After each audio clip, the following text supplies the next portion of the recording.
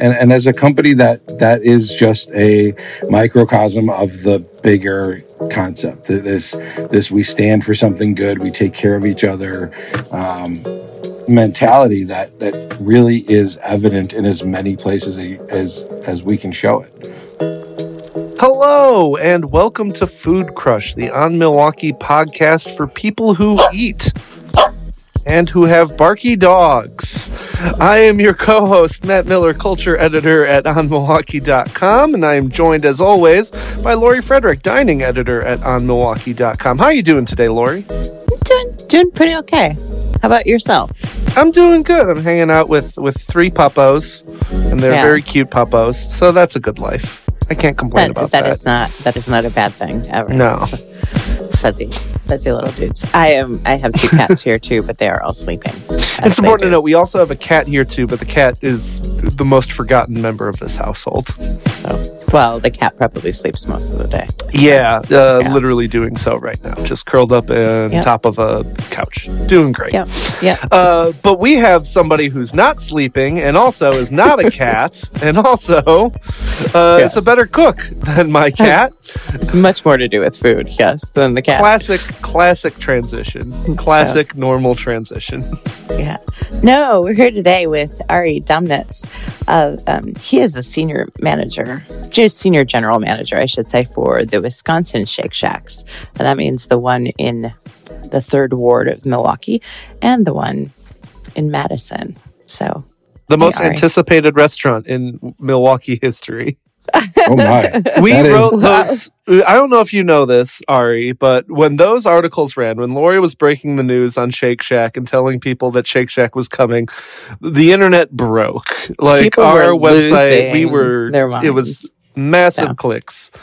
Yeah, I wasn't even hired yet, and I was seeing all the buzz, and I have the distinction of being the first person hired in Wisconsin for Shake Shack, and being their representative has been pretty amazing. Watching Wisconsin get used to having a Shake Shack. Oh wow, such responsibility! What was that like to be like the cornerstone person at the start of it?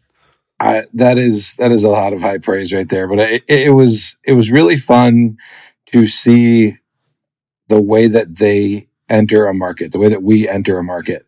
It's very intentional. It's not just find a building and throw equipment in and make it happen. We wanted to be in the 3rd Ward specifically because it really reflects so much of the way that the brand began in New York City. You know, it is an epicenter brand. It is a brand that wants to be of the place that it's from, not something that happens to the place that it's going. So, wanting to be in the 3rd Ward is very intentional for Shake Shack. Yeah, so it was fun. You know, we hired a great team early on. There are a lot of people that didn't know what Shake Shack was at all, so introducing them to the culture, to the enlightened hospitality theory, and having the approach that the team members are really the key to success is a really unique thing, I think, for the brand. Yeah, definitely. Now are you from Milwaukee originally? I am, born and raised. Okay, so you were born and raised there. I wasn't sure about that piece, but you had a long history with, in restaurants, like prior to Shake Shack. You obviously you brought them that resume. But where for you kind of, let's go back as far as you want to. Where does your story, with food? So where did it start? Like, when did you know? I mean, if the womb is not too early to use as an inception point, I grew up in a Russian Slavic Jewish home, so food is a big part of how we show love and celebrate, and so my parents were always hosting, and we were going to family dinners, and everybody cooked. And my mother is a phenomenal cook. Both my grandmothers were phenomenal cooks. My dad was a pizza chef at the Pizza Wagon in Madison when he was going to school there. So food is definitely a huge part of my life. on various levels. But I started cooking with mom at home, simple things, soups and things that she could teach me to make. And then I really, very early on, took to cooking experimentally. So what happens when you add these things into a pot, and how do you figure out cook times, and when does something get overdone? And I learned a lot, and my parents were very encouraging because it was a creative outlet, and it was something that I excelled at pretty young. So I've been cooking for a long time. Yeah. But restaurant work was a little bit later. Yeah. Did you have aspirations to do something else before you entered the restaurant industry? Yeah. So I was an acting major at Milwaukee High School for the Arts, and then ended up at Emerson College in Boston, where I got a degree in acting. And after I finished up at Emerson, I went on a national tour right out of college with the National Players 52nd tour. It's the oldest still running Shakespeare Company tour in the country. So I spent a year on the road and got super burnt out and worked really hard for $148 a week and $148 in per diem, and came home and said, I need a break, and didn't realize that break was going to be 23 years and counting. But I went to go back to one of the places where I worked in the summers when I would come home. I would come home from college and I would work in bars and restaurants, cooking or doing security or various jobs, and always wanted to be involved. It was always a great way to make money. And so I worked for the Hi-Hat, and I worked at the Nomad. Joe Katz of Highbury fame is my cousin. So Joe hired me to work the back door at the Nomad a long time ago. Legally, I can't tell you how long ago. Oh, the Highbury is amazing. Yeah. What Joe does that mean? You're a soccer fan? Does that mean you're a Premier fan? Not like Joe. That's his world. I grew up in a baseball house. And I assume Brewers. You're a Brewers fan. Oh, yeah. Okay, sure. Good. So, hey, how about those Brewers? By the way, the Brewers just clinched the NL Central over the weekend. Big deal. How about that? It's been very fun. I'm going to just sidewind this conversation into sports talk now. It's so great that the Cardinals are on this giant winning streak, and it doesn't mean shit. It doesn't matter. Yeah. I just love it. It makes me holy satisfied. cow, like Wisconsin has just killed it with sports. Milwaukee in particular, I guess I will say. Yeah, Wisconsin football has not been participating in the exciting year of Wisconsin sports, apparently. But it doesn't change how fervent the fan base is, which is one of the great things about the Badgers. This is true. They're big fans no matter what. Well, and I went to Marquette, and I went to MU, and technically MU and Wisconsin are big rivals. But since Marquette doesn't have a football team, I never really understood hating the Wisconsin football team, because I was like, I have no skin in this game. So I'm a Badger football fan, which has not been fun, and it's been a hard road this year. I live in a house oddly divided. My wife is a Marquette grad as well, and so you know, and my whole family, other than me, went to Wisconsin. My brother, my dad, my uncles. So I was, again, brought up a Badger fan, but the acting program at Wisconsin doesn't quite compare to the acting program at Emerson. So I ended up in Boston instead of Madison. But it was a great place to go to school. I loved being in Boston. But yes, I'm definitely a Badger fan, definitely a Brewer fan, and a pretty insane Bucks and Packers fan as well. I am a sport fan in general. Return guest, Lori. He's coming back. See, there we go. Anytime. Yeah. Well, it's funny because I'm going to go back to the acting just because that has to do. Sure. I do think, I guess it's a sort of a trope to say that, people in theater and the arts, end up in the restaurant industry. But I feel like they synchronize, not that hospitality is an act, but you do know how to put on, the right face for the job. For sure. Did that I think help you? Is that false. Oh, absolutely. Ironically, the only job I never did in the restaurant bar industry was serving. I was never meant to do that. I don't carry a tray well. I don't handle that kind of thing well. But I'm positive that my acting training has assisted me as a manager for sure. And bartending, the banter side of the bartending job. I was a really good bartender, not because I was really fast or because I was a mixologist. I had a little bit of flair in my back pocket, but it was really about being able to comfortably interact with people and make people laugh and have fun with people. And that I really think definitely came from my training as an actor. And again, my family is full of very gregarious, outgoing people who like to talk. Well, in the culinary and artistic stage kind of scenes, they're both of those industries rely so much on people working together to create something and to get something done. I mean, if you're a stage performer or an actor, you need, the sets to be good, the lighting to be good. It is such a whole rounded situation, similar to a restaurant where you need, the line cooks to be doing their job well, and you need the sous chefs, and you need all these people doing their parts well to put on the show that that the diners are expecting. Absolutely. And, my year on tour certainly was great training for that aspect of the restaurant industry. I was into both shows. One role was a larger role and the other was sort of a supporting role. And then I was also the master electrician and I was the warm-up captain and I was on the sound crew. So we all helped each other. It was 13 people that spent a year on the road doing literally every aspect of the job. So it was great restaurant training. Wearing many hats, all the hats, as you do in a restaurant. Yeah. So where did that kind of take you? Did you mostly work for other people? Because ultimately you owned your own restaurant. Yeah. I came back to Milwaukee after the tour. I worked at the Hi-Hat for about a year and a half.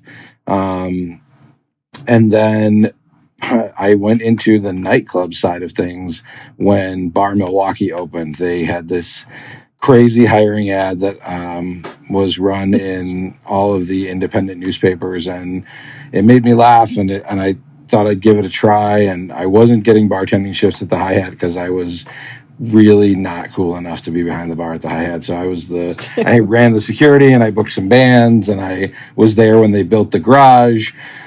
But I wasn't getting behind the bar and I really, really wanted to bartend. So I went to Bar Milwaukee and applied there, became their sales manager early on, worked there through about the first year they were open. And then with that company, I moved to Louisville, Kentucky, spent a little time going back and forth to Dayton, Ohio and Nashville. And then Richmond, Virginia was my last stint with them, but it was 5 years that I was with that company.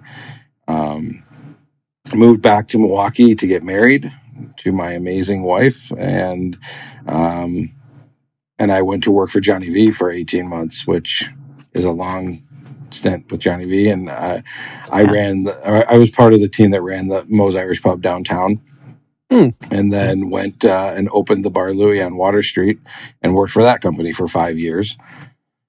And then Karma happened. My dad and I made the decision to invest in a restaurant, and it was an amazing opportunity. The owner was not a restaurant guy and thought it would be cool to have a restaurant, and about 3 or 4 years in decided it would be much cooler to sell a restaurant. And so we took it over and we had 5.5 really great years at Karma, learned a ton, and had a lot of fun in this city with being a restaurant owner. And then the streetcar happened right out in front of our building, and sales dipped about 25-30%. Yeah.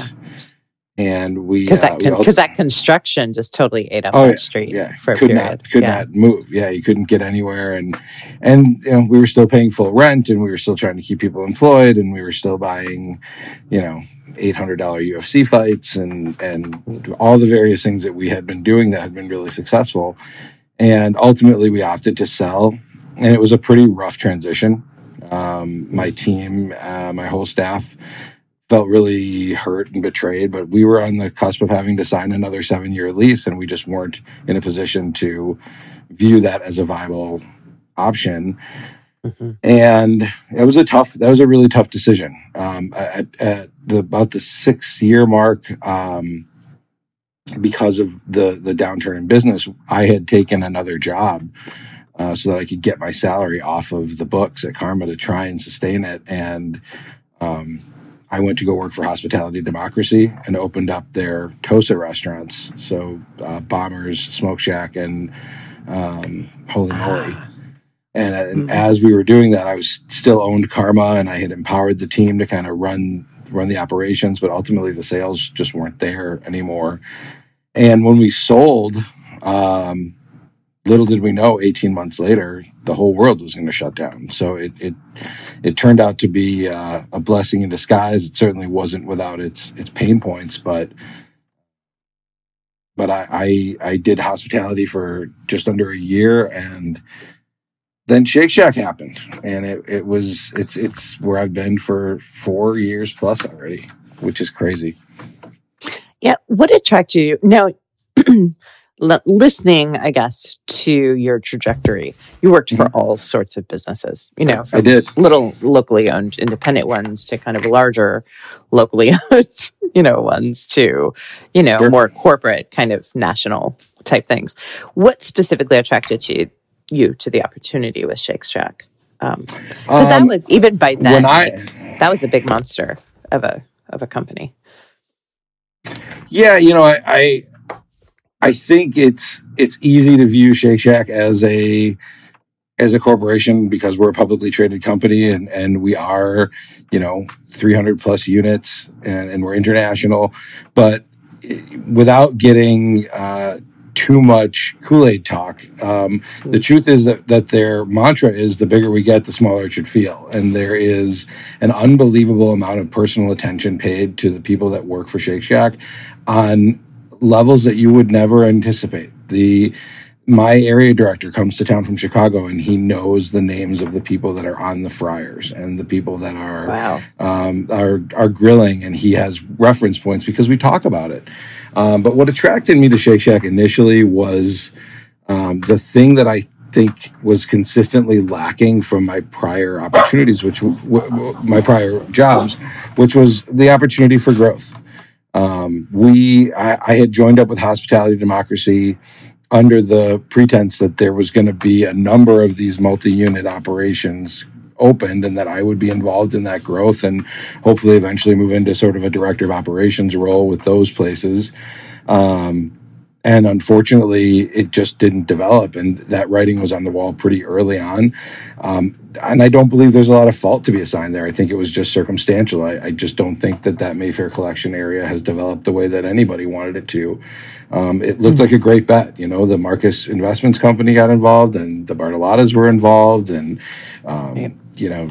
Whole Foods is out there, and Meijer's out there, and everybody thought we were going to create something really special. And unfortunately, for whatever reason, it just didn't materialize. And I had taken a bit of a lower salary in the anticipation of growth. And I have a wife and 2 beautiful children that I am responsible for. And I had received a copy of Setting the Table nearly a decade earlier from one of my mentors in the business, and read it, and it resonated with me so much, the Danny Meyer book. And when I saw that Shake Shack was coming to town and they were looking for a GM, I put in an application, and then got a call from the recruiter, the home office recruiter, and she said, I'll never forget, her name was Natalie Deem, and she said, let me get this straight. You own your own restaurant currently. You are currently operating a multi-unit, multi-concept building, and you know that you would have to give all of that up to be a GM for us. And I said, yeah, you got it. And she said, why? Right. And I said, well, let's start with Danny Meyer and go from there. I said, the reality is that I am so aligned with his theory on how to treat people, the idea that hospitality is at the forefront of everything good that happens in a restaurant, that the opportunity to work for him is really important. She said, that's great. We went public in 2015 and Danny is no longer running the day-to-day operations of the company. You need to know that. And I said, I do. I get it. I've done my research. I've done a lot of preparation ahead of the interview. And the other thing is that Shake Shack is growing at an alarming rate. It is growing so fast and there's so much opportunity. I have to imagine that you don't come to a city like Milwaukee to open one restaurant. And she said, you need to know there's no plans to open a second restaurant anytime in the next 18 months. And I said, that's cool. I can wait for growth for 18 months. And they set up an interview for me to go down to Chicago and meet Matt Meyer, who's currently my area director. And it's the best interview I've ever had. And I walked away. Ironically, well, not ironically, it was intentional. They gave me this hat that I'm wearing, and I gave it back to him at the end of the interview because I had done a stage shift and been in the kitchen. And he said, why don't you hold on to that? I'm hoping you're going to need it. And I had brought my whole family down to Chicago. We made a weekend of it. And I got on the train to come back to Milwaukee with my family. And I looked at my wife and I said, I think this is going to happen. And it took a little while, and there was another job in the mix at the time. And I ended up making the right decision for sure. And as cheesy as it may sound, I'm fully prepared for this to be the last job I ever have. I'll stay with this company as long as they'll have me. Yeah. Well, so it almost seems unnecessary to ask this, but I think people will be curious. How has that, because it's been 4 years. It has. Crazy. I mean, right. One of them is sort of lost to a pandemic, but 4 years since, that Shake Shack opened. How did that experience play out? I mean, obviously you went in with some expectation that it was going to be great. Sure. Yeah. Did it entirely live up to what you thought it would be? Wouldn't it just be so ridiculous to just flat answer that? Yes. Truthfully, So this is the reality. The reality is, nobody could have predicted what the middle of my career at Shake Shack was like. I went in and we opened, I trained in Chicago, for 8 weeks, and they put me up in an amazing, corporate housing type place. And I could walk to work every day in downtown Chicago, and they do it right across the board. There's per diem so that you're not eating. As good as Shake Shack is, nobody's supposed to eat Shake Shack every day, and they want you. Au contraire. I've gotten close. Trust me, it's fantastic. But variety is the spice of life. So the training was intense. It was 50 hours a week, which is not abnormal in the restaurant industry at all. But again, my children are the life energy that feeds me. And I know that seems like rhetoric, but they are. And being away from my kids, I used to, I did training for Bar Louie in Chicago when my wife was pregnant with my son, and that was tough. But being away from my kids 5 days a week for 8 weeks was trying, especially because hospitality democracy had been so intense. I was working 65 to 70 hour weeks at hospitality, and I think the hardest part for me was they were starting to get used to me not being around, and that's not the kind of father I wanted to be. It's not the kind of father I ever want to be. The training was great. I got to do an opening before mine in Troy, Michigan, and see the stumbling blocks and see how we open and see the process. And there were some really intense times during training. That Chicago store that I'm at does incredible. I was at for training, does incredible numbers. They're right across the street from Italy on Ohio and Rush. And I saw days that would just blow your mind, from a volume perspective, and I was excited to see how we would open in Milwaukee, because Milwaukee is burgers and custard is not unique in Milwaukee. It's not as different as it is in other markets. There are markets where, of course, we go to San Diego or we go to Colorado or we go, even when we opened in New York, it's a really unique idea doing burgers and custard. But as we all know, you can throw a stone in Milwaukee and hit a burger and custard place that's pretty darn good. And I grew up here. I grew up on Kopp's and Leon's and Kit's and Gillies. Right. And, well, and Milwaukee can, Go ahead. Milwaukee can be very defensive about its local stuff and be very much like, these outsiders are coming in. We don't need you. We have our Kopp's, we have our Leon's, we have all that stuff. We can be very territorial in terms of like, show us why we need you. Right. For sure. Well, and the nostalgia that's all pent up and attached to places like Leon's and Kopp's, presents a loyalty that, you can't compete with a lot of that. My mother will still drive across town to go get Leon's vanilla because she is so convinced that it's the best vanilla custard in town. I don't know that she's ever had vanilla custard from Shake Shack, and I'm not going to be the guy that says in any public forum that I think our custard is better than what my mother thinks is the best frozen custard in town. But this is what I can tell you. Across the board, there is not an ingredient used in anything at Shake Shack that's not as good as it can possibly be. And I'm not I'm not thumping. It's just the reality is our custard melts the way it's supposed to melt. Our custard is not made, and we make it every day. I run custard 4 or 5 days a week, and it's a really good product. So I would say that when you ask about expectation, there, of course, I had hoped to be in a multi-unit role a lot earlier. I think it's pretty easy to track the slightly delayed growth and expansion with the pandemic.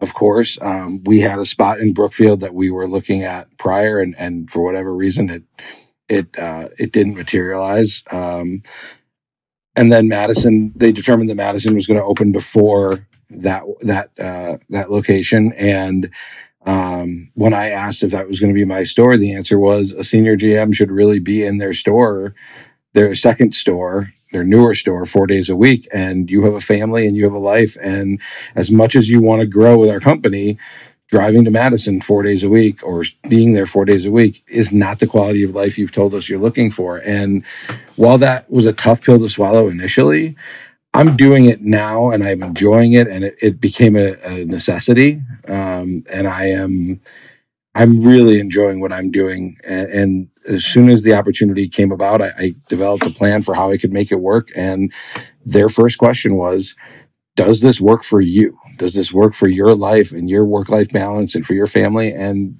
when I said I was willing to do it, they couldn't have been happier to make it happen. That's wild. You don't normally hear about businesses, especially, big multi-state ones, national ones, going out of their way to make sure that their employees are putting their families ahead of the work. And normally it is the opposite way. Normally it is totally flipped. Yeah. Yeah. That was my experience with Hospitality Democracy. I loved working with Joe and Angie Swords. They were really good people, and working with the Marcus Investment Group was exciting. They're local and they've got great ideas. But the expectation was very high for time in the restaurant. And the support was set up in a way that, as a general manager, especially a multi-concept general manager, the expectation was that I was going to be there all the time. I need that balance. I think fed by a balance. I think that's the traditional model for restaurants. Certainly. Right? This is what restaurants have been using, for ages. This is why people burn out. This is why people probably open their own, because there is definitely pressure. And you're kind of like, okay, if I'm going to be working 8 hours a week, I should do it for myself, Yeah. Yeah. I think that's among the things, and I've had conversations with you, but I think that's among the things that people don't know or understand. about Shake Shack, is that it's really, you talk to people who work at Shake Shack, or you go and you just are sort of like, oh, this can't be true, and, we talk about drinking the Kool-Aid and sure. You talk to people and it's like, y'all brainwashed, right? But the messaging is so consistently there, like across all the different levels at the company, that it's just, it seems a little nuts. I mean, and as somebody who talks to people in the industry all the time, I just, sometimes it blows me away that, for sure, because that is a challenge in a small place, let alone, creating a culture that's so strong and pervasive that you can do it, across the world. And I would say that that's truthfully the strength of the brand. Is as good as the food is, and as good as the ingredients are, and as focused as we are on making sure that there's nothing that is, other than the fact that we're using butter and beef and potato rolls that are, of highest quality, but still butter and beef and potato rolls. We're making cheeseburgers and French fries every day. We're not solving the world's problems, and we're not building I think a cheeseburger solves the world's problems. It solved many problems for me, no question, and certainly helped me cope with them at times. But it's really the culture that separates the brand. It's the fact that we have things like our Hug Fund, which is employee built support system. So I donate $5 and all the change off my paychecks every week to this Hug Fund. And it's not a ton of money, but it's a couple $100 a year. And I should probably up it when I get raises. And now that I've said it on a public forum, I probably will. But it was fed by an initial donation by Danny. And it was created by a group of people that believed that we needed to have an internal system to help people who had extreme need. And it's fed by the employees, and it's there to be drawn upon for people who are in extreme situations, fires and loss and sickness. And it's just a small example, though, of what the overall culture is, which is that we take care of each other. Shake Shack has, and that's entirely internal. Employee generated. It is. It's fed from anybody, and it's optional. So it's not by no means is it a requirement, but it's certainly encouraged. And as a company that is just a microcosm of the bigger concept. This we stand for something good. We take care of each other. Mentality that really is evident in as many places as we can show it. So I'm often waiting for the other shoe to drop, but I'm very bought in, for sure. There's no question about it, but it really trickles down all the way to the individual team member level, because the company it's a driving force in how all decisions are made. During the pandemic, we tried to keep as many people employed as possible. We did have to furlough a manager during the pandemic, and at every turn, I was being encouraged to contact that person. He happens to be a dear friend of mine, but I would talk to him and I would ask him, how he was doing, and he said, if I didn't have every confidence that the minute you can bring me back, I'd be back, I'd be freaking out right now. But I know as soon as you can, and we did. And he's a tremendously important part of our team. And at no point did he feel like he wasn't going to have a job. Sure. So you felt that, like, furloughs like that, companies, and this is the case, I think, in a lot of places where, the idea was, okay, we're going to preserve the company by cutting some costs for now. Sure. Although not every company brought back the same folks. So that was sort of like, okay, we have to do this, but keep in touch with these people so that they don't go somewhere else in the meantime. Well, but the whole leadership group, every level up from senior general manager was instructed to really stay safe and stay out of the stores. It was essential staff only in the stores. But I got a phone call at least once a week from my area director just to talk. It wasn't, how are the numbers? Are you keeping your orders in line? It was, how are you doing? How's your wife? How's her business? How are your kids doing with homeschooling? And then I would ask the same questions and get honest responses. And we were encouraged to contact our peers and contact people in other cities and just check in. We had a company retreat in March or May of 18. And so it was my first opportunity to really get to know a lot of the people on the GM or manager level on a national basis. And I remember we walked into this beautiful resort where the retreat was, and this area director came up to me and said, "You're Ari Dominance." I said, "Yes, that's what's on my name tag." And he said, "My name is Will, and Matt tells me that you're my spirit animal."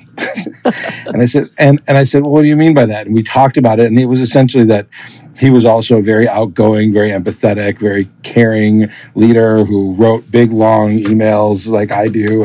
And the idea that my area director had taken the time to have conversations about me with an area director from New Jersey and New York, just because he had a relationship with him and he found some commonality in our leadership style, was something I'd never experienced before. It's such a weird idea that was important enough to him to establish that bond. And then for Will to be willing to just immediately connect with me the minute he recognized that I was the person he'd heard about. It was, I'm a GM. I'm one of, hundreds of GMs that work for this company, but this company allows me to have a personality that is unique to me in the greater construct. Yeah. Yeah. Does Shake Shack typically hire local folks to manage? They're okay. As often as possible. Yeah. Yeah. But there is, because there's because I do think move. there's buy-in. I go into Shake Shack and obviously, the employees end up to be local in any national space. But sometimes they've moved there, from other places. Sure. Well, that's all we talked about before. Wisconsin, Milwaukee, especially being a place that doesn't always really buy into national brands. I remember growing up close to Bayshore, and when Gino's East opened at Bayshore, I had been to Chicago a couple of times with my family, and I was super excited. Deep dish pizza place and Gino's East and the big whole pizza sausage patty, and it closed.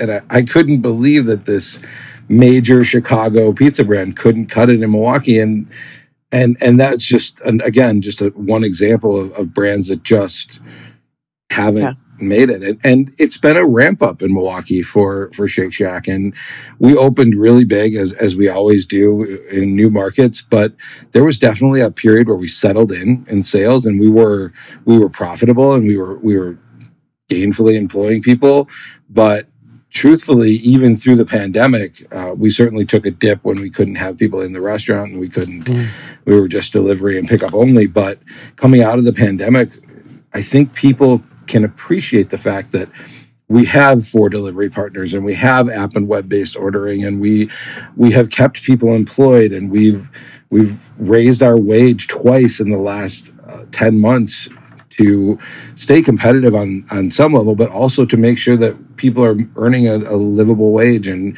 being taken care of so that they can come out in the midst of this pandemic and work and make good money. Yeah. Yeah. And all part of that too was, if people aren't going out, obviously, and going to work downtown in the Third Ward, that location is so good when the Third Ward is bustling and when downtown is bustling and when Summerfest and the festivals are happening. I know a few nights after Summerfest, you feel a little peckish after the concerts, and you go to spin by Shake Shack. But obviously, with everything that wasn't happening in 2020, that really puts a hurt on a place that is an ideal location, except not when no one's around and there's nothing happening. Well, it's ideal in many respects. It's an end cap. It's a corner. It's pretty centrally located. It's on Water Street. There's a lot of things that are great about it. The parking is a challenge. that people make work. We are a brand that is hurt more by rain than snow, because people will walk in the snow, but they will not walk in the rain. Interesting. Oh yeah, for sure. It's an interesting. I sounded so Wisconsin right there. Oh yeah, for sure. I'm definitely local. But again, we've found a way to make it a really unique experience to come to Shake Shack Third Ward. I think that it's unlike any other Shake Shack I've been to, as they all are. They're really unique brands. And that's evident in every aspect of it. It's the build outs are all different. And, one of Danny's master phrases is whoever wrote the rule that blank. And they're dedicated to the idea. Whoever wrote the rule that every Shake Shack has to look alike, and they're not. We just opened our 10th Shake Shack in Chicago, and it looks completely different from any other Shake Shack that I've ever seen. And it's a beautiful store. So I'm excited. I'm excited to see what Brookfield looks like, and I'm excited to see how the growth continues. This episode of Food Crush is brought to you by On Milwaukee On Vacay, a brand new travel experience hosted by On Milwaukee in collaboration with our friends at Travel Leaders. Our inaugural trip will take place in March of 2022, and you're invited to join me and Food Crush co-host Matt Miller on an unforgettable food-filled vacation to Riviera Maya, Mexico. We'll be soaking up the sun, enjoying poolside cocktails, eating amazing food, and taking a very special excursion to the recently uncovered Mayan ruins at Ekbalam. Intrigued? Get more information at onmilwaukee.com/onvacay.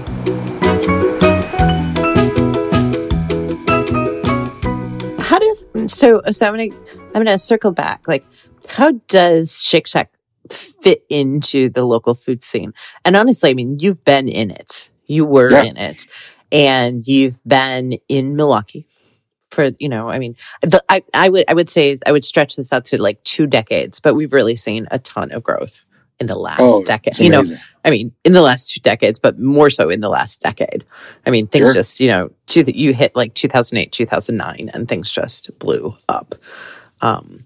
So kind of what's your perspective on that? Because in part, I think that 10 years ago, Shake Shack would have never made it here. I think they may not ever have chosen it. As a market. I think that's probably accurate. And I think Milwaukee's always had really good food, but I think, as you said, the last 10 years, the growth, and the opportunity is really what I think has fueled that. And I think, like I said, at one point I worked in Richmond, Virginia, and there's a Virginia law that says you cannot have a location, a business that only serves alcohol. So even the nightclubs I ran, we had buffets every night, and the cover charge was a buffet charge, and nobody ate the food because they were there for a nightclub. But we put the food out, and we would donate stuff to soup kitchens and things like that. And but there was this unbelievable restaurant bar culture in Richmond, Virginia, where you may not expect it, because every place had to serve food. And instead of, there being 50 little burger bar joints, there are all these really cool little pubs with little kitchens that serve really unique food. And I think Milwaukee's not obviously the exact same issue, because we have plenty of establishments that only serve alcohol. But what I've seen is the amazing things that people have managed to do with small spaces.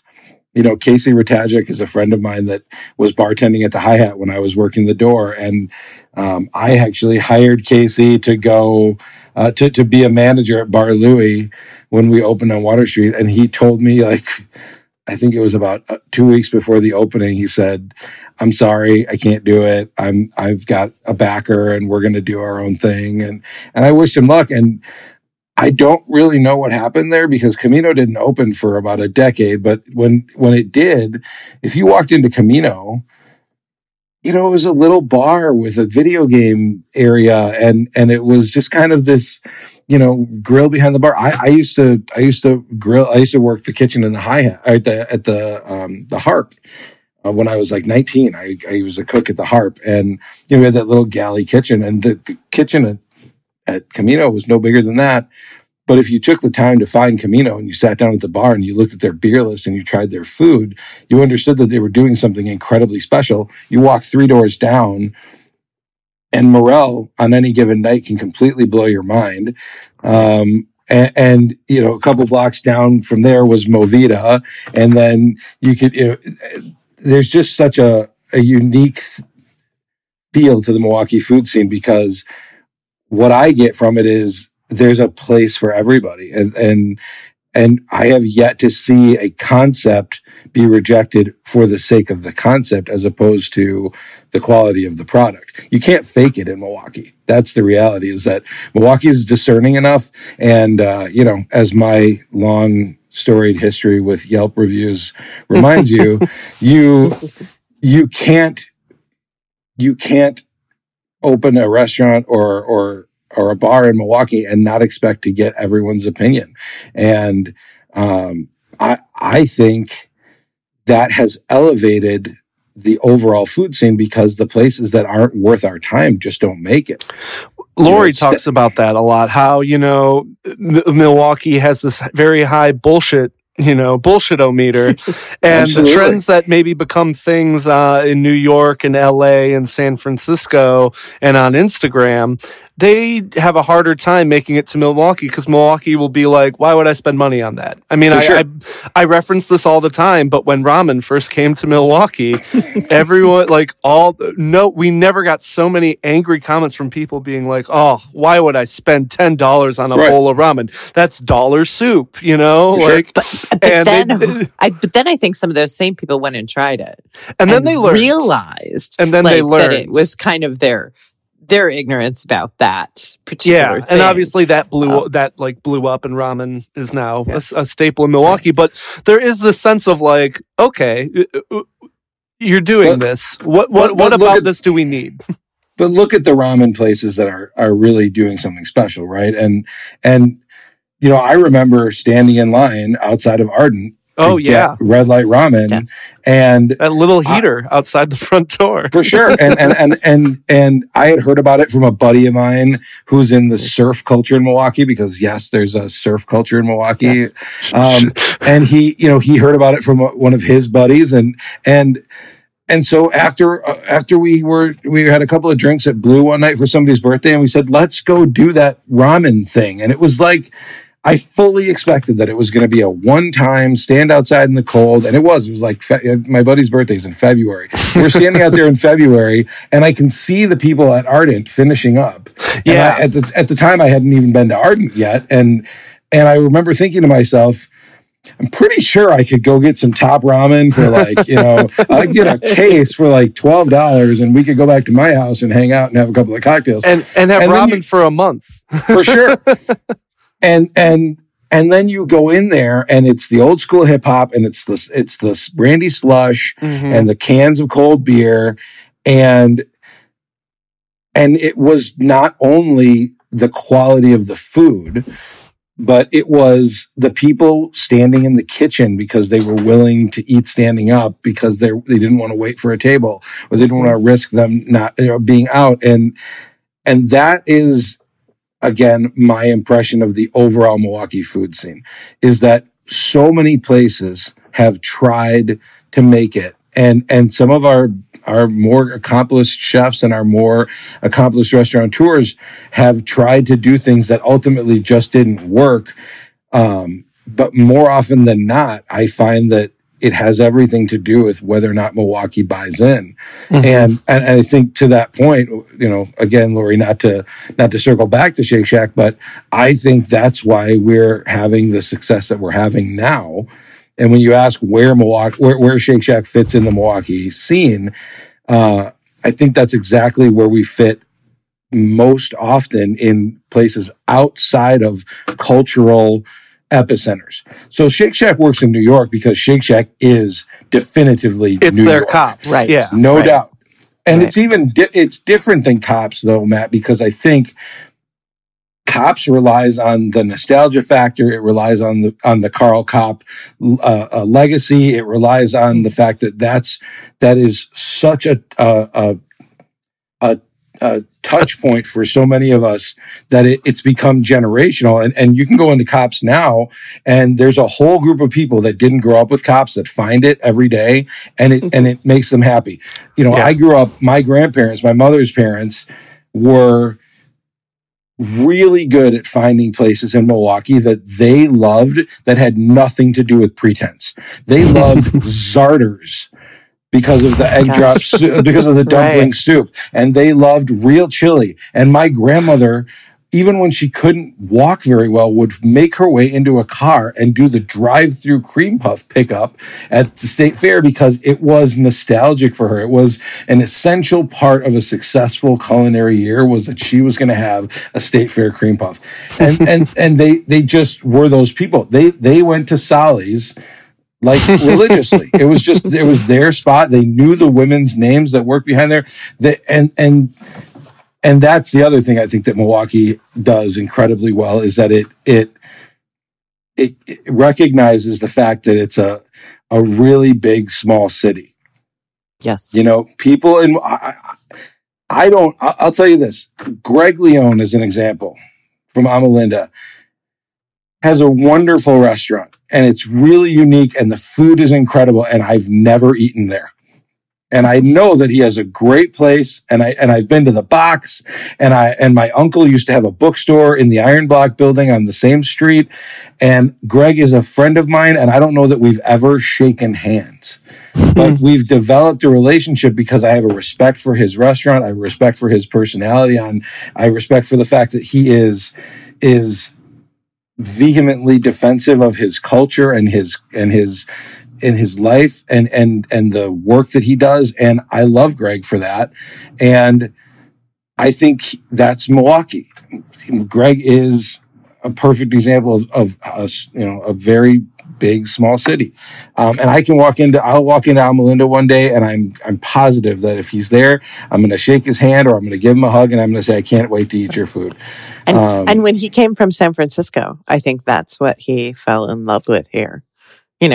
Not to mention the fact that you could present food in a more rustic fashion, and you did not need a pair of tweezers for every single and also rent an nice tucked into your sleeve, $1,000 too. Yeah, that is one of the stranger trends that's developed, no question.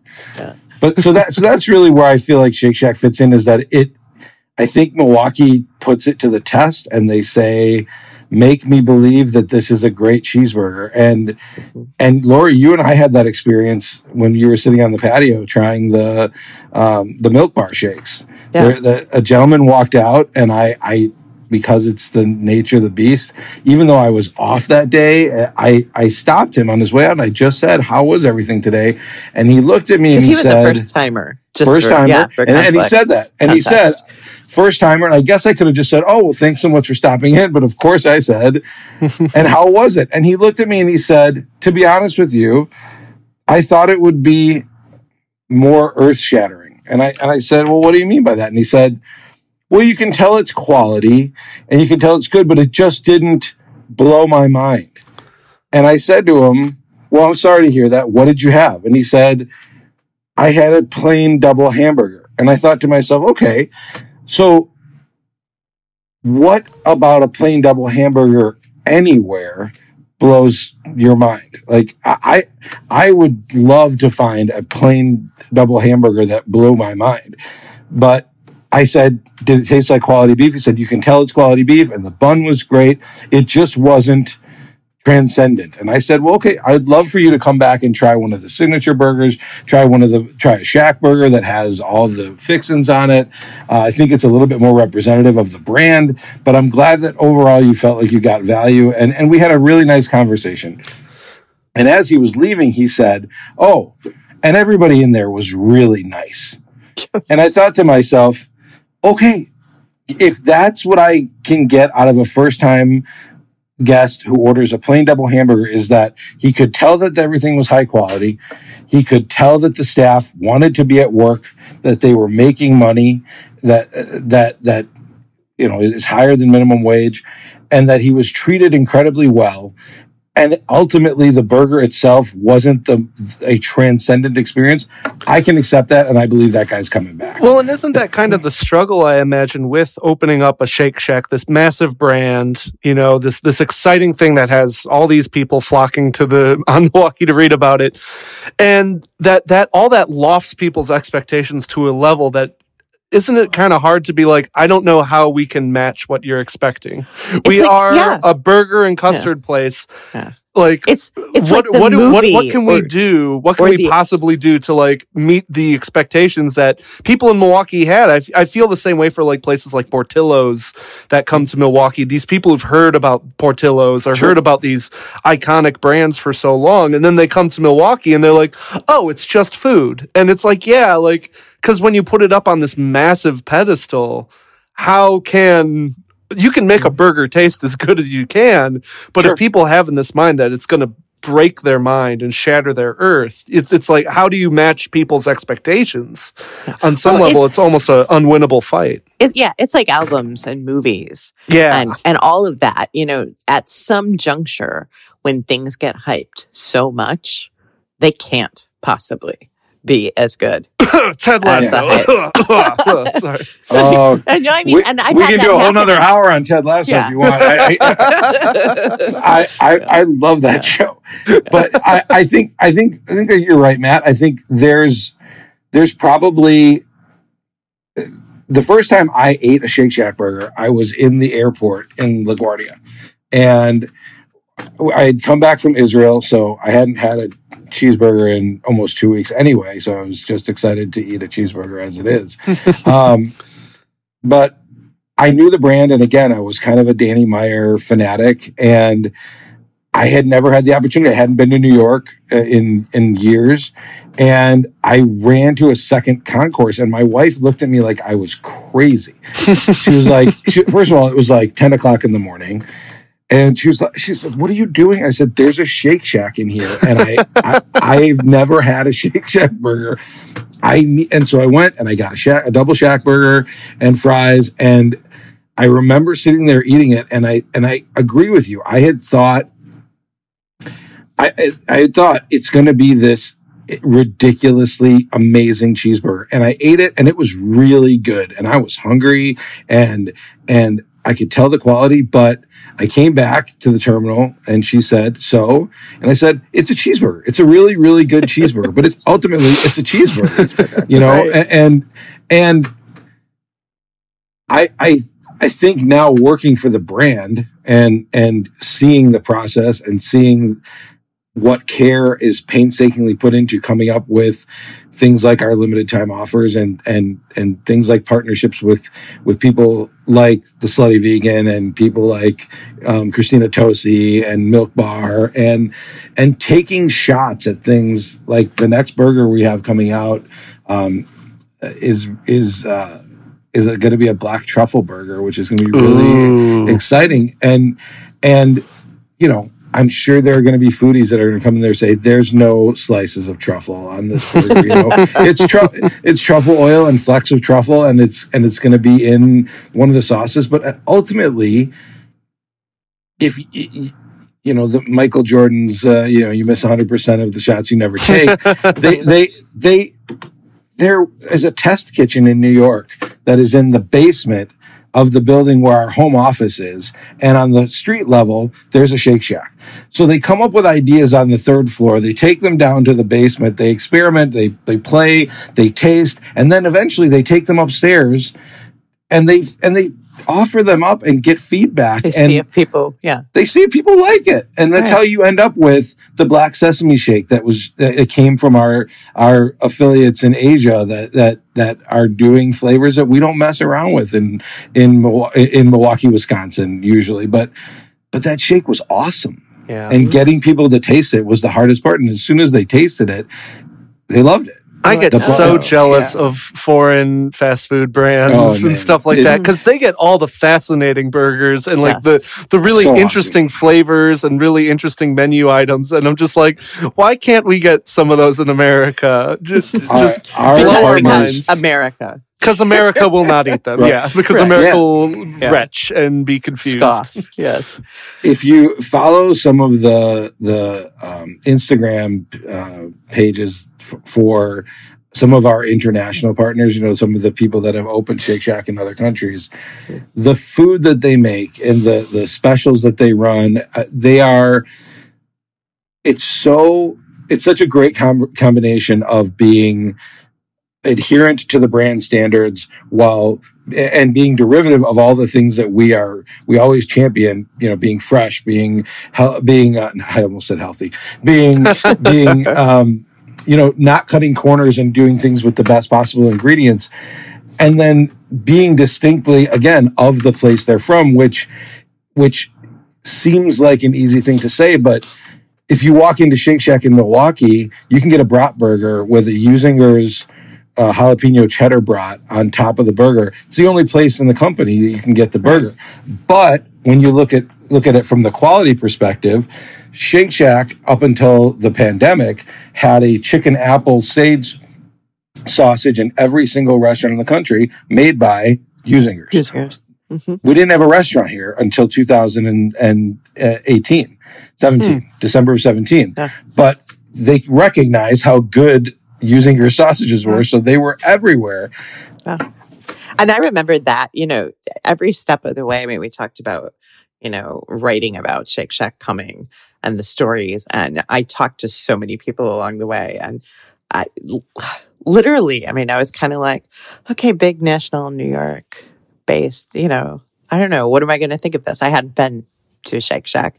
I hadn't really gone out of my way to go to a Shake Shack, because I sort of feel like it was sort of the hype factor, you know, like you go to In-N-Out the first time or Jack in the Box or whatever has been hyped. I knew you were going to say it eventually. I knew you were going to say it eventually.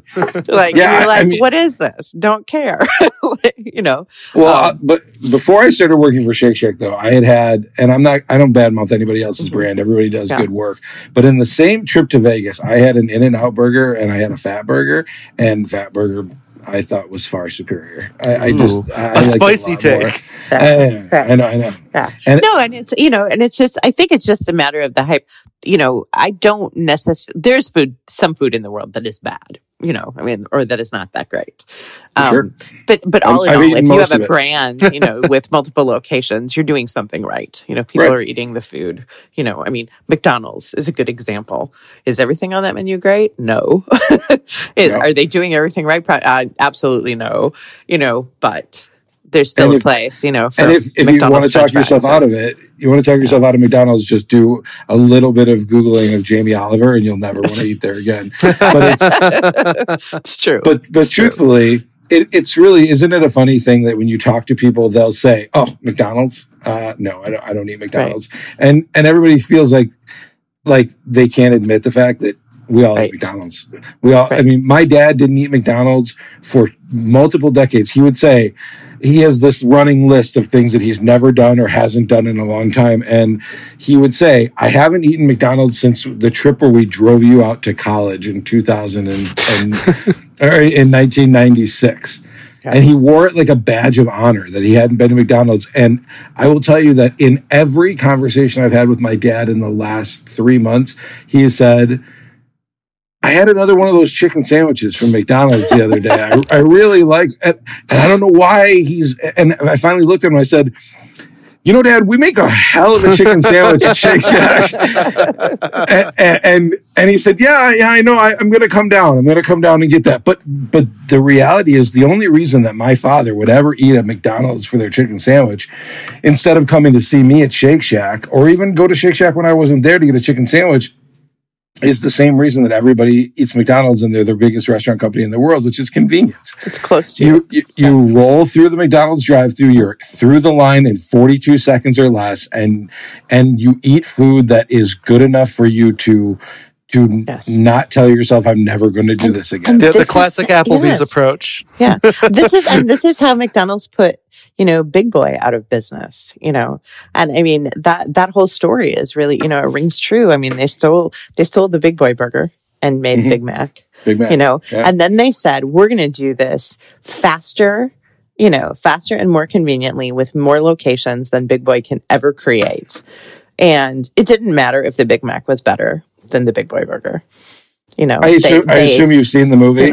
Yeah, The Founder. Yes. Oh, yeah. The unofficial movie of this podcast. Yeah. I mean, it just doesn't. Movies are my other, passion. I am having been an acting major, and I'm a total cinephile, and I see as much as I can in the theaters, and I have been threatening to have a movie podcast for years, and then realized that everyone else on planet Earth has a movie podcast. So I'm still trying to figure out what my hot take is going to be to make it even relatively unique. But it's that movie for me was really eye opening. I didn't know the story as well as I probably should, as being in the business, and it really, I think, illustrates everything that can go completely off the rails.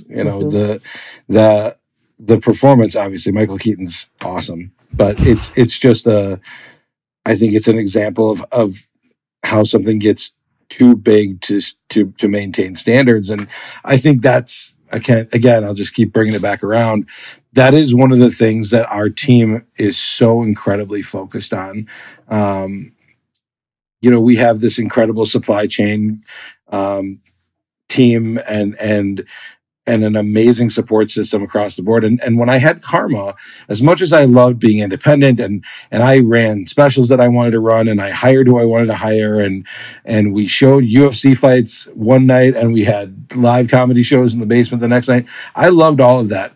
At some point, having worked for Bar Louie for 5 years and having been in the nightclub restaurant business for as long as I had, I started to miss that sense of a bigger culture and a bigger group support system. And Shake Shack does it in a way that I'm not used to, because at every turn, it's legitimate support. I have yet to, and I've made mistakes as the GM at Shake Shack. I've had bad days, and I've had rough interactions with guests, and I'll write an email to our home office or to my area director and say, hey, look, I had a rough conversation with a guest. They were upset, or they started, freaking out at me and yelling at me and calling me this, that, and the other. And I really did the best I could, but ultimately I had to make a phone call and get the authorities involved to have them removed. It's happened once or twice ever in the restaurant. The first thing that I get back every single time is, I'm so sorry you had to go through that. I'm so sorry that you had not. Come on, Ari, the customer's always right, and you gotta make it work. And this is a company that champions a theory on hospitality that one of the tenets is find the way to make it work. But ultimately, if you are being mistreated, or the staff is being mistreated, or they want nothing more than for you to feel comfortable, to feel safe. When they put the curfew in effect during the pandemic and during the protests, I called my home office and my area director, and I said, so there's a curfew in effect for 9 o'clock, and we're open until 10 o'clock on the weeknights and 11 o'clock on the weekends. He said, okay, how long does it usually take you to close? I said, about an hour. And he said, how long is the longest commute for your team? And I said, probably about 45 minutes. He said, okay, you're going to close at 7 o'clock. We're going to shut down delivery partners at 6:30, and you're going to have your team home before, not on the bus stop. They're going to be home before the curfew. You're talking about 3.5 hours of sales. Yeah. Yeah. How much money, is that? It's but the priority was nobody who works for us should, we all had letters, that stated that we were essential, food workers, and that, and all, but they said, get them home, keep them safe. But nobody Make had sure to they get want to come back. nobody had to get harangued because Nope. they were out past curfew. Yeah. Yeah. And we are, to this day, we're still closing at 9:00 on the weeknights and 10:00 on the weekends. And I don't think we'll ever go back to 10 and 11. I think we've settled in. The sales are there. The team works really hard. We've promoted from within. We've got an incredible group of people that work for us. We're up to a $14 an hour wage in Milwaukee, which is, I think, amazing. And our trainers and cross trainers are making $15 and $16 an hour, which allows them to come to work every day and know that it's worth the effort. And they work really hard for us. We're really lucky. Yeah. Well, we should probably, before we go for another hour talking movies, you and me, Yes. that'll have to be another podcast. Anytime. But where can people find more about Shake Shack? Where can people find your Shake Shacks? So in Madison, we're in the Hilldale Shopping Center. Pretty easy to find. We're right across the street from the Apple Store and the AMC. But the address is 558 North Midvale Boulevard in Hilldale. And downtown Milwaukee, we are on the corner of Buffalo and Water Street at 220 East Buffalo. And ShakeShack.com for online orders, for information about the company, for job opportunities. And ordering at both locations through our app and web is definitely the number one option. It's going to be the most seamless, but also delivery partners with everybody that's doing it pretty much. Grubhub, DoorDash, Postmates, and Uber Eats. So we'll get it to you one way or the other. We want you to have it. You're not hiding. You're not hard to find. We are not hiding. Okay, one last question. For years, there's always legends, every fast food chain, like, what are the secret menu items, right? Ooh. Are there any that you are like, yeah, you got to order that? Like, Shake Shack has all your animal style and various secret items. We do a grilled cheese that's not on the menu, but it is one of the simplest things. We used to have a peanut butter shake, and we don't anymore. But you used to be able to order a peanut butter burger. I suppose the pandemic has changed some things. Yeah, that was a big factor. I think more than a secret menu item, when you go to a Shake Shack, if you've had a Shack burger before, ask about a specialty menu item, and then any local ingredients that are being used, although we moved away from concretes for the time being. But we had a great concrete program where we used local bakeries. We used Rocket Baby Bakery here in Milwaukee, and Honey Pie initially. Honey Pie. Yeah, absolutely. They were great. And so I would always go to the register and ask the team member working what their favorite thing is on the menu, because most often you're going to find some tweak of, and that's the great thing, is that it's not tough to modify. It's not tough to make anything how you want it. So we get a lot of, can I have chocolate and strawberry shake? Can I have can I mix this in with my shake? And the answer is always going to be yes. We're going to figure out how to make it happen for you, for sure. So unfortunately, the BLT is not on the menu. That's great. Anything on those Martin potato rolls is kind of amazing. So there's a handful of little things that you can order up. Awesome. Awesome. Well, thank you. Well, thank you for you doing so what much. you do. That was awesome. I appreciate and sharing it all. Yeah. Yeah. And we'll talk movies again next time we have you there on. You go. We'll go long on the Oscars. I can do that. Thank you good. so much for the opportunity. Likewise. Thank you. Call it a podcast. What a cool conversation, and one I hope to start up again, because I do want to legitimately talk more movies with him.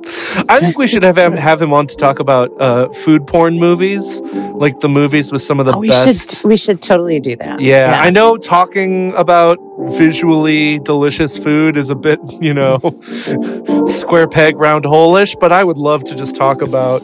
It'd be cool to have talk about our favorite food movies and stuff like that. We should actually do that, because there are so many. Yeah, and movies Big that Night. weren't built to do that. but that absolutely. It's always weird. Quentin Tarantino is not a person that anyone would call like a foodie director, but his movies routinely have iconic food in them. I mean, I don't like the burger. Yeah, the Big Kahuna burger. Burger, it's not the Burger Royale. What is it? A Royale with cheese. Royale with cheese, yes. And then there's the strudel from Inglourious Bastards. I don't know if you... Oh, right. Yeah, which is like the best looking strudel anyone's ever put on screen. Yeah. No, weird. He's so weird. Stuff. What a weird director he is. But yeah, we'll have to... Yeah. I'm cooking these days, Lori. I was telling you this off mic, and then I realized I wanted to tell you this on mic. So, an exciting development on this podcast is that Matt has actually started cooking things beyond SpaghettiOs and noodles with Kraft Parmesan cheese sprinkled on them. Yeah. Now I'm making noodles and sprinkling real Parmesan cheese on them and making cacio e pepe. But you'll be very proud of me. I bought the ingredients to freestyle a dish.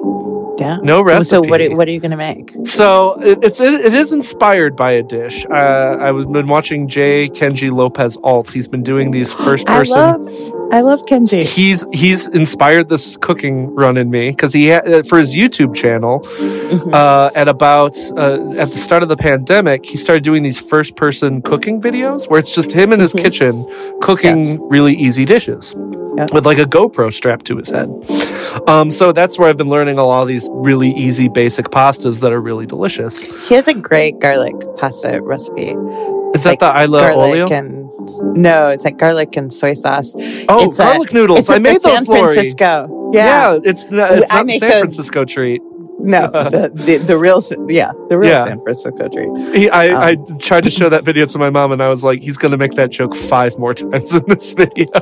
But I just made those last week. Boy, everyone should look that dish up because it's stupid easy to make. Stupid delicious. And if I mean, I've made it at weird moments where, like, I don't know, we were just working all day, and all of a sudden it's 8:00 at night, and you're like, what the heck? Because it's really, you just got to like throw, like mince up some garlic.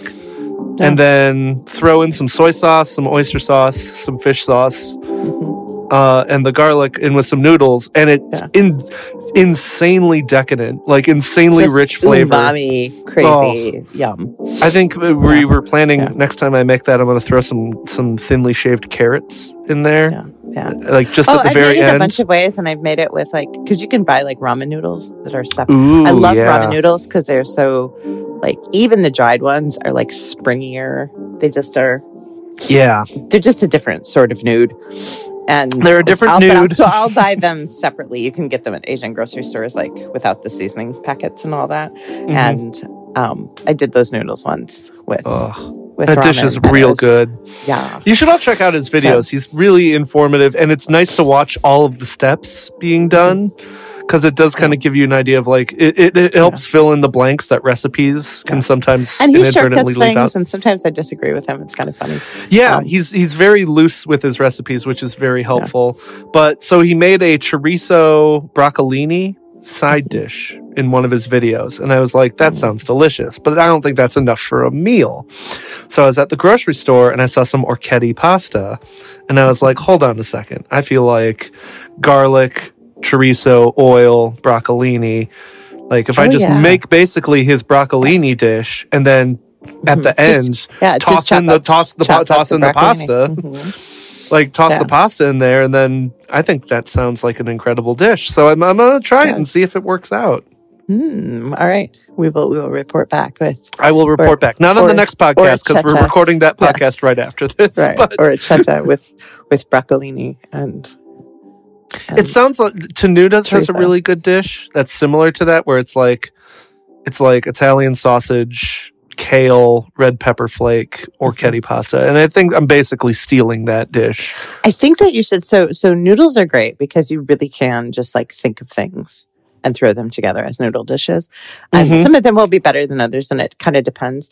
The other thing that is very much like that, though, and I'm sure there would be Italians like that would scoff at this, but I've found like if you learn how to make a really good basic risotto is the same. Like I have made like corned beef, like a Reuben risotto. Oh wow, with that corned beef and sauerkraut and Swiss cheese. That is like totally tasty. an abomination and not Italian at all. But you put things together, like it's basically just like this base of creamy rice, which has a lot of the same satisfaction as pasta.